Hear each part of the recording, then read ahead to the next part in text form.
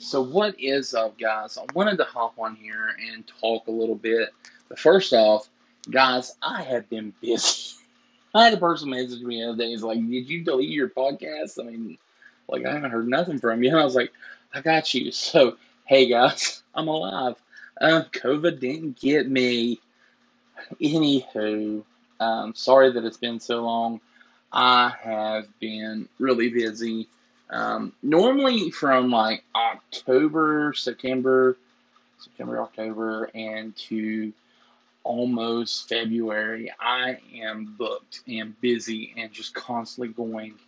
We have a lot of ministry things that we do, but even with COVID, it has caused a lot of chaos and just everything's been hectic. My whole life has been hectic these past 2 months. So this is December, so it's hectic still yet. But anywho, I wanted to hop on there and talk a little bit about something I think that needs to be really spoken about.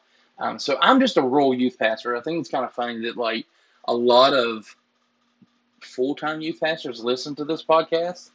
Um, I think I got on here the other day and I had like 20 some people, and out of the 20 some people, because I get like messages from everybody because they're like, "Man, that was an awesome podcast," but like out of all of them, like about 10, maybe 12 were youth pastors, and they was like, "Man, this is a really awesome podcast," and I'm like, "Cool."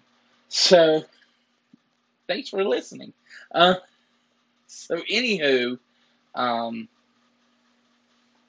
we have a lot of people listen. Like I think like my biggest podcast was like my first couple ones, but we have like people listen from California, Tennessee, Kentucky, Kansas, North Carolina, South Carolina, Florida, Texas, Alaska. I think I had a guy from England.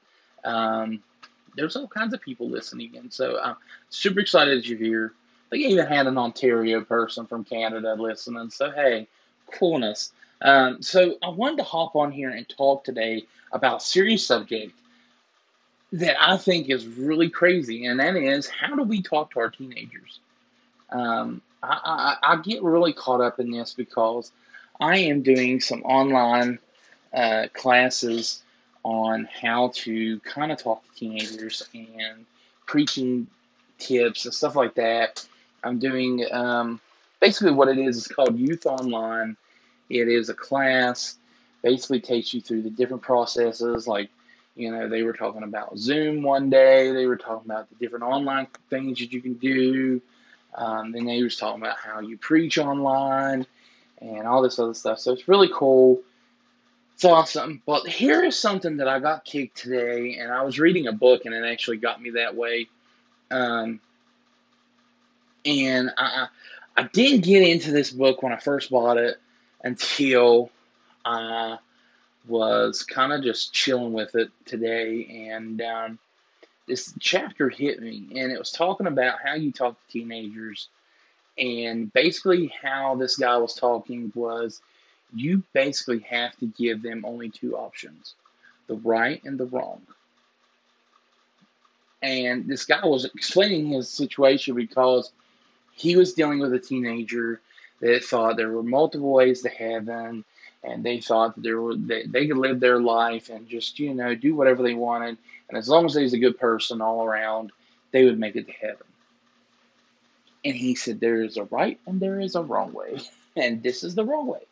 So it was kind of cool how he explained it, and I mean, I was just reading the book, and I was like, really, it made me open my eyes to be like, I used to be like that. I used to have this, man, we had this youth group, and I was preaching one time, and I basically said it like this. I was like, listen, you either do what God has said in His Word, or you do the opposite.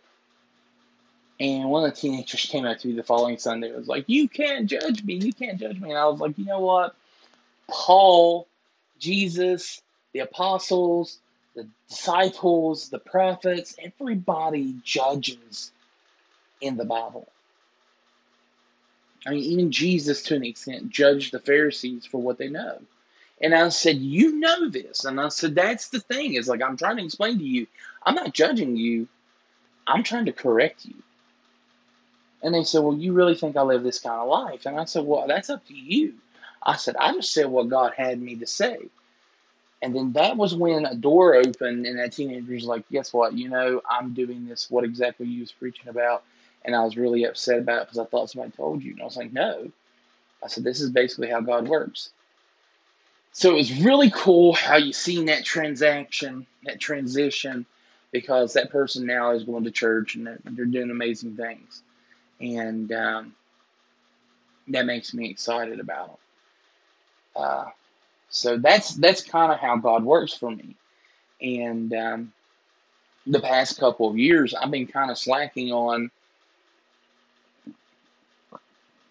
how to explain stuff to teenagers to an extent of this is what you do, this is what you don't do. Um, because I let them make their own assumptions. But now I'm not doing that because I'm like, yeah, I'm gonna start acting like I used to, getting a little hardcore, preaching, being like, hey guys, you got to get it right, and this is not me judging you; it's me reprimanding you. It's me telling you, hey, this is what God expects out of you. God don't expect a bunch of teenagers that do whatever they want and go through life like they do. And it's always funny because, like, whenever I used to preach and teach and stuff like that, a lot of teenagers look at me and say, well, it's just a habit. It's just a thing. It's really hard to get out of. I'll sit here and play on my cell phone for 12 hours a day. And I'm like, bro, there's a choice in your mind that either you switch off or switch on. And you have the choice in your mind to switch off, switch on. You can switch your phone off, grab your Bible, and read. That is your choice. You do not have that. I hate when people use, like, it's a habit, or it's it's what I do, or God just made me that way, or whatever. I hate them words because I'm looking at them like, no, it's literally a choice. It's just like Adam and Eve. Adam and Eve was given a choice. They chose the wrong choice, but they was given a choice. Does that make sense? So that's kind of where I'm at. Like, when I used to teach, that was the choices I gave them, like right and wrong. You choose. I'm not going to choose for you. I'm not you. You have to choose that. So that's the kind of preaching we need back in the youth groups, because I have seen some serious junk on, like, Youth Pastors Only and DYM and all these different little groups. Like, I have seen some liberal baloney. Like, it's sickening to me. Like, some youth pastors are like, hey, what do you think about fluent genders in the youth group? And I'm like, the devil is a liar, and it's like, all this other stuff. Like, there's so much garbage going on that it makes no sense. Like, literally, it makes no sense. Why should I change what God has already ordained? Like, it is not my job. And that becomes on the lines of liberal Christianity that is a total, like, to me, it's not even Christianity. It's just another form of Satanism. Let me preach this gospel right now. Can I get an amen in the chat? Like, I wish this was video so I could get amens in the chat. But, like, literally, liberal Christianity is not even Christianity at all. It's like a total, to me, it's basically just people following their own desires. Because what they do, what they call progressive movement, is they take what's in the Bible, try to disprove it, because they don't want to try to prove it. Because if they try to prove it, then they'll realize, ooh, I shouldn't be doing this thing. But then when they try to disprove it and they prove it wrong in their brains, they're okay with it. Because, it's okay to be whoever I want to be. It's okay to commit adultery. It's okay to steal, cheat, lie, be angry to my mother and father. It's okay for me to be an absolute butthead to my co-workers. This is what liberal Christianity is to people. And we have that problem. And that's kind of where I'm at. Like, I'm kind of in the middle of, like, hey guys, this is wrong. Like literally, I have talked to so many progressive wannabe Christians that it's ridiculous because they're trying to disprove God and prove their way of life. And like one person literally told me, said, Jesus had um, a relationship with a guy, and I was like, no, he didn't. And they was like, well, why does it say this? And I'm like, because back then, if you would actually do your theology work like I did, back then, a form of remorse, a form of honor, a form of anything, like if you are the master of that person, you put your head into that other person's chest to get a hug. And then even in this day and time, that is a form of a father and a son, that the son is just done and he puts his head into his father's chest and the father holds him and embraces him. Make any sense? Okay. I was like, this guy was totally trying to disprove that. He's like, oh no, Jesus had a affair with a guy, and I'm like, what? Like, there's some people that should not have camera phones. There should be no smartphones near them. They should go live in a box somewhere on top of a hill with no Wi-Fi at all. Like they're just dumb. Like I do a lot of theology. I do a lot of different things.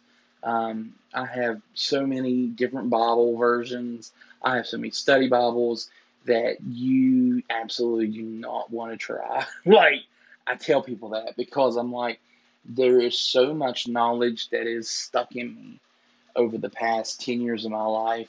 I'm just like, try me. But anywho, that's kind of where I'm at, because I don't want to lead teenagers down the wrong path, which I've seen teenagers on the wrong path. I have family that is on the wrong path. I have people in my life that I wish I could lead in the right path. And it's due to teachings like this. This is due to listening to the wrong people. They need to listen to the right people. So, anywho, love you guys. Praying for everybody. Be in prayer for Southern West Virginia. Right now, we have a situation going on. There was a explosion at one of the plants, so just be in prayer. Um, but love you, and I will talk to y'all later.